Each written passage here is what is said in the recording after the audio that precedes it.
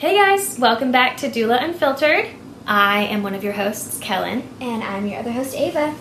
We're so glad to be back. It's kind of been a break in true Doula Unfiltered fashion. Yes. We're getting all of your DMs, all of your comments asking for more episodes, and we keep putting it off. I know, we but do. It's okay. For good reason. Yes. We're just we're getting our stuff done, but we do want to make time for this more frequently so that we can get more resources out there. Yeah, for sure.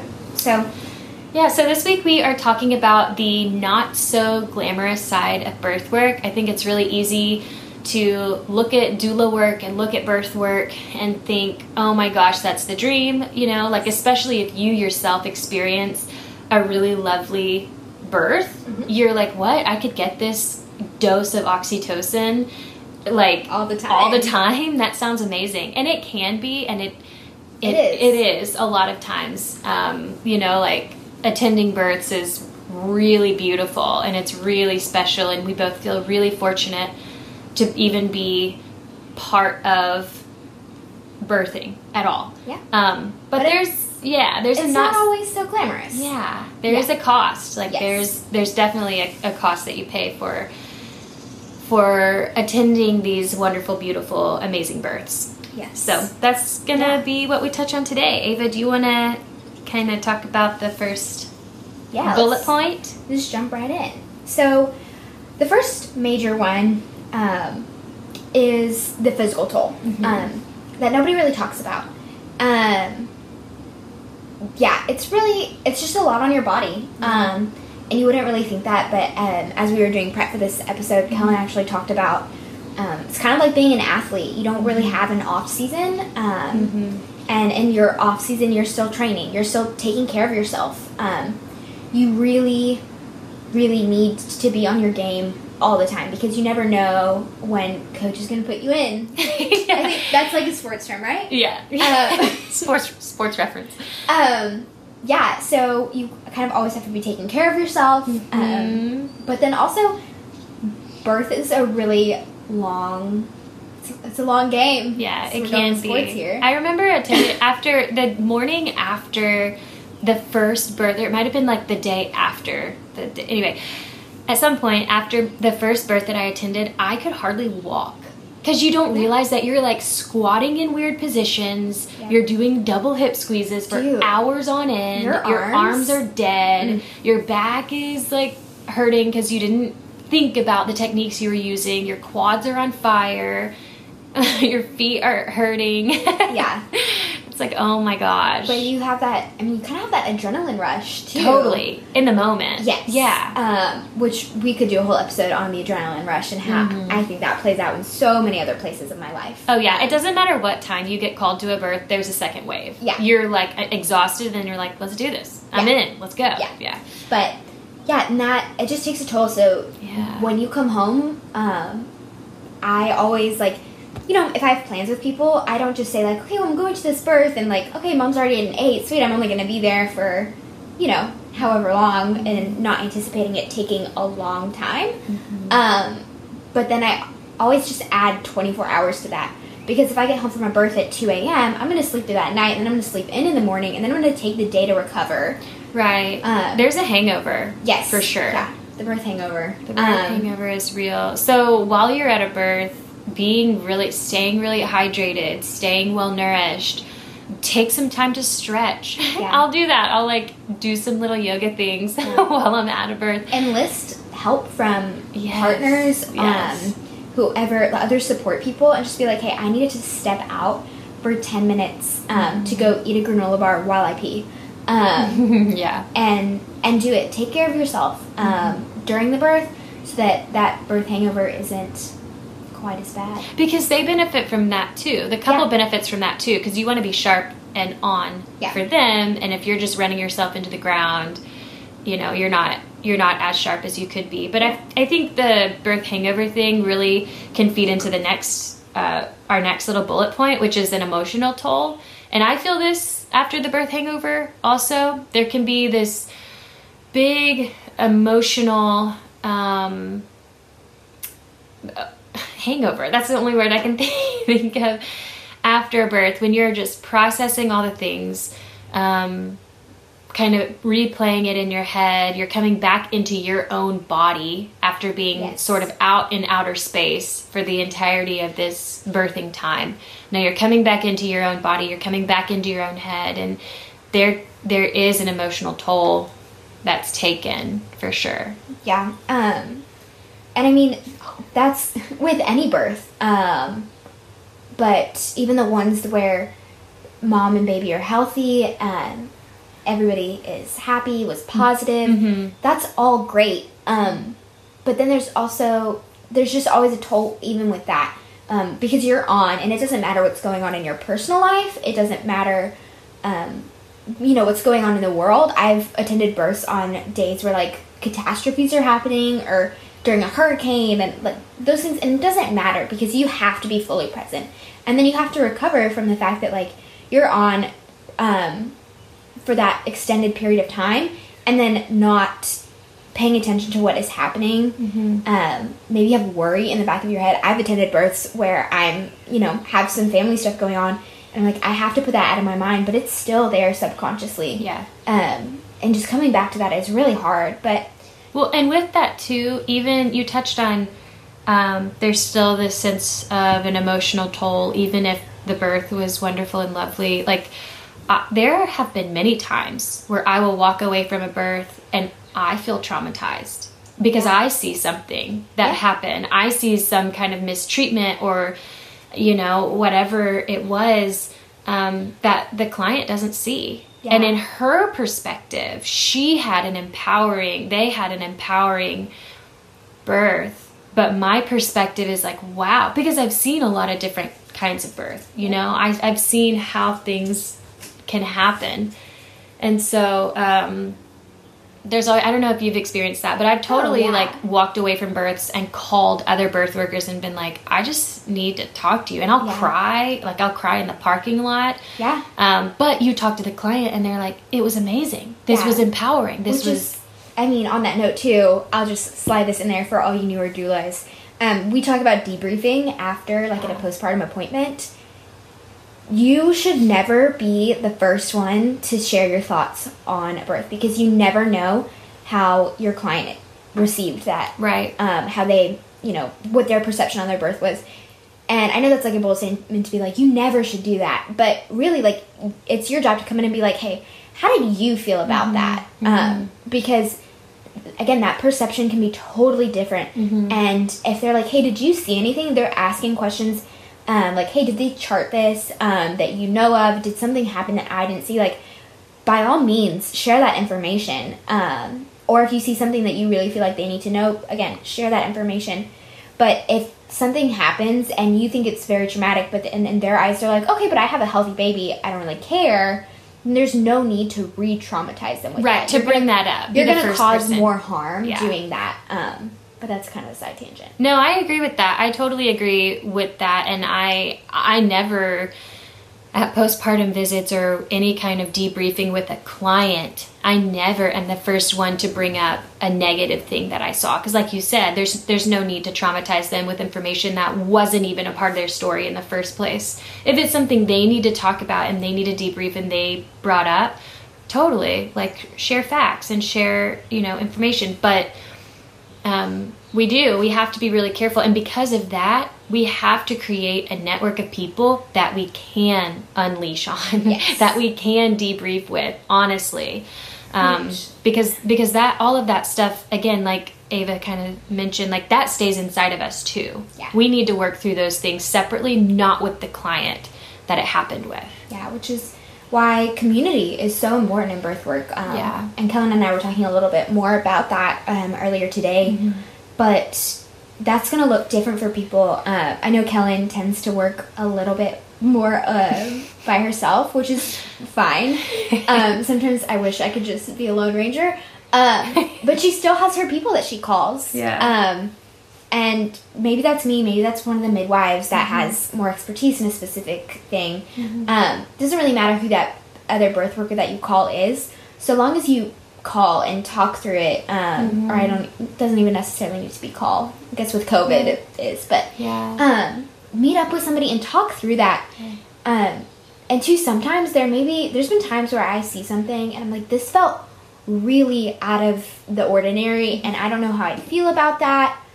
And then I talk through it with a midwife and they're like, oh no, there's a legitimate reason there. Here's what I'm assuming the provider did this for this reason. And like, you know, it's smart that you brought it up, but still, like, you know, it's good to hear and be reassured that something that you thought was out of the ordinary maybe isn't. Right. And there is a difference with, like, talking and debriefing with other birth workers that are in this realm than talking and debriefing with maybe your partner or your best friend who doesn't do birth work. Yes. You know, like, like, I'll come home and talk to my husband. I don't always, and I don't share private information with him, but he'll ask how it went, and I'll sometimes maybe talk about it.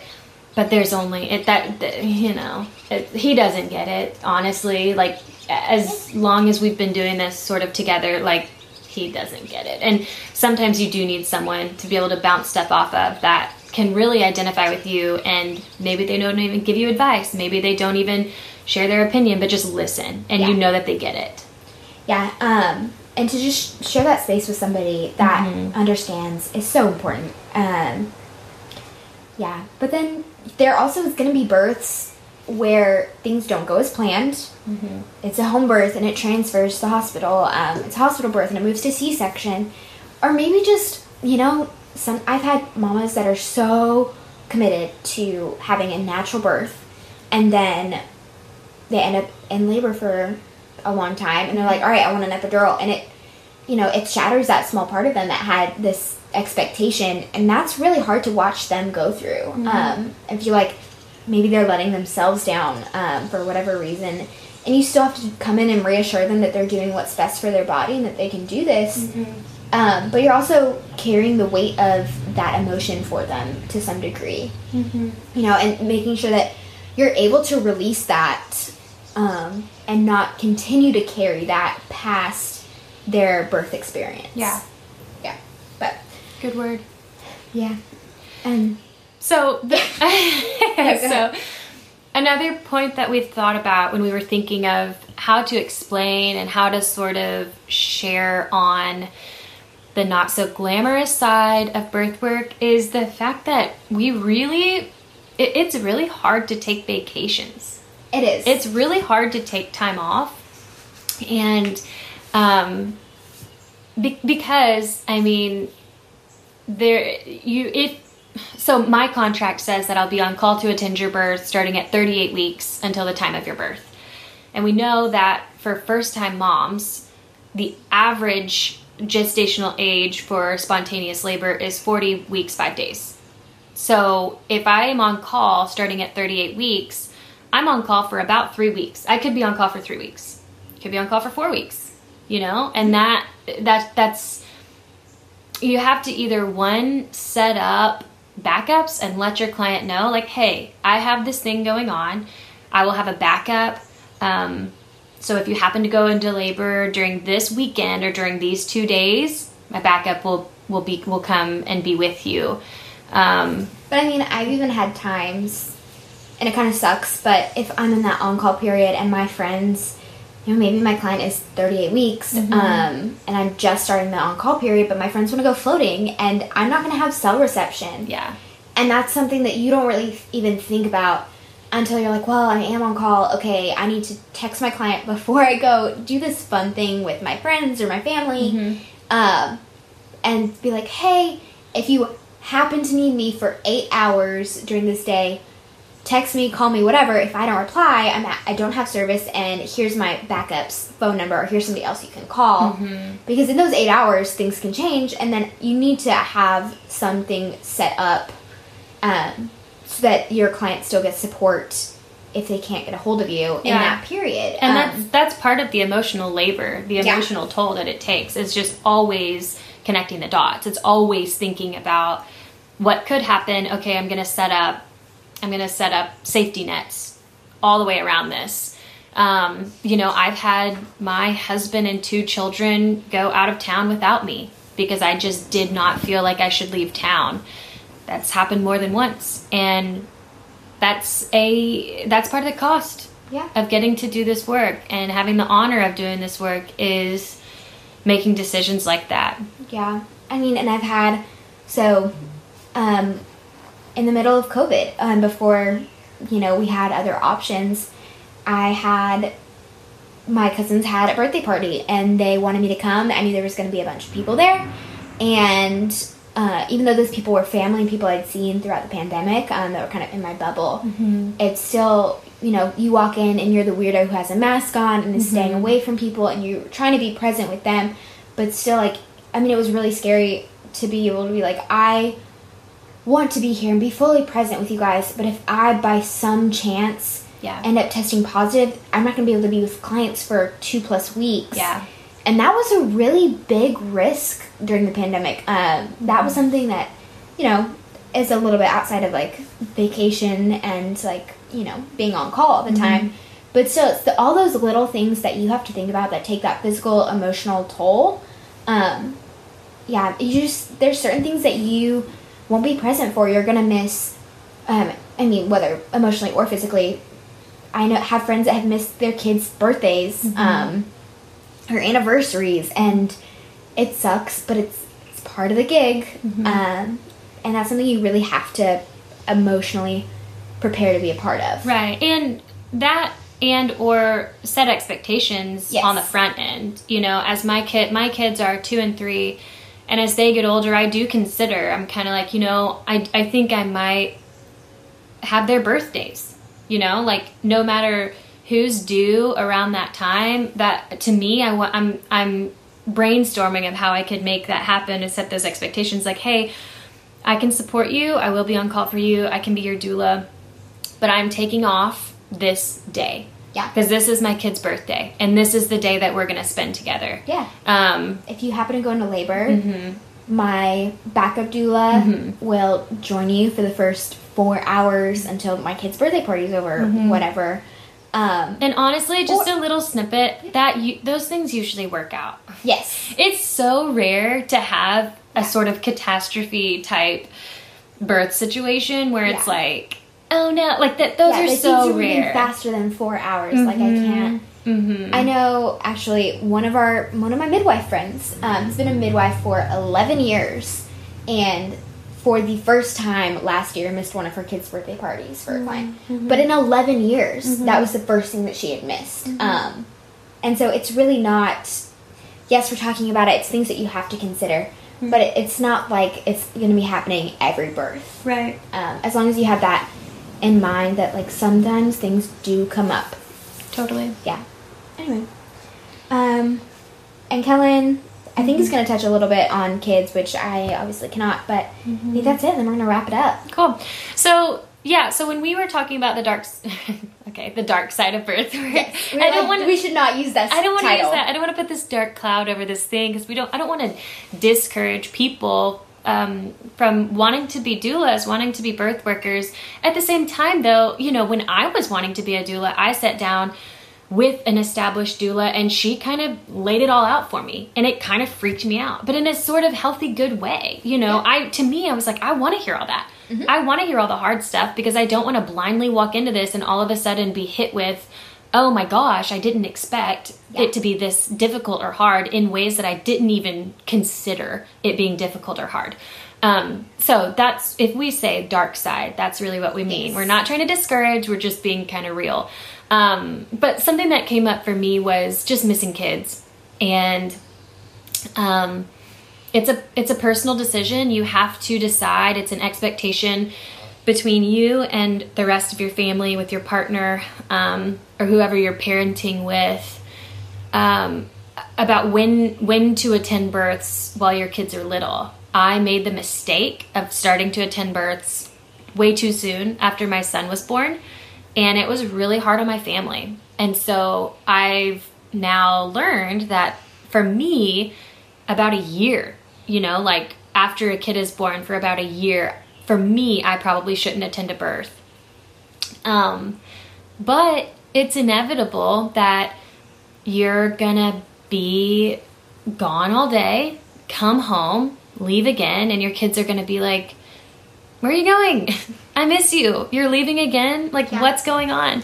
And they may not be able to understand that. And that's really hard. I know you've kind of walked through that with your own kiddos. You talked about that a couple weeks ago. Yeah, I can't remember if I talked about it here or not, but there was a time where my daughter was 2 and she was having a really hard time going to sleep at night.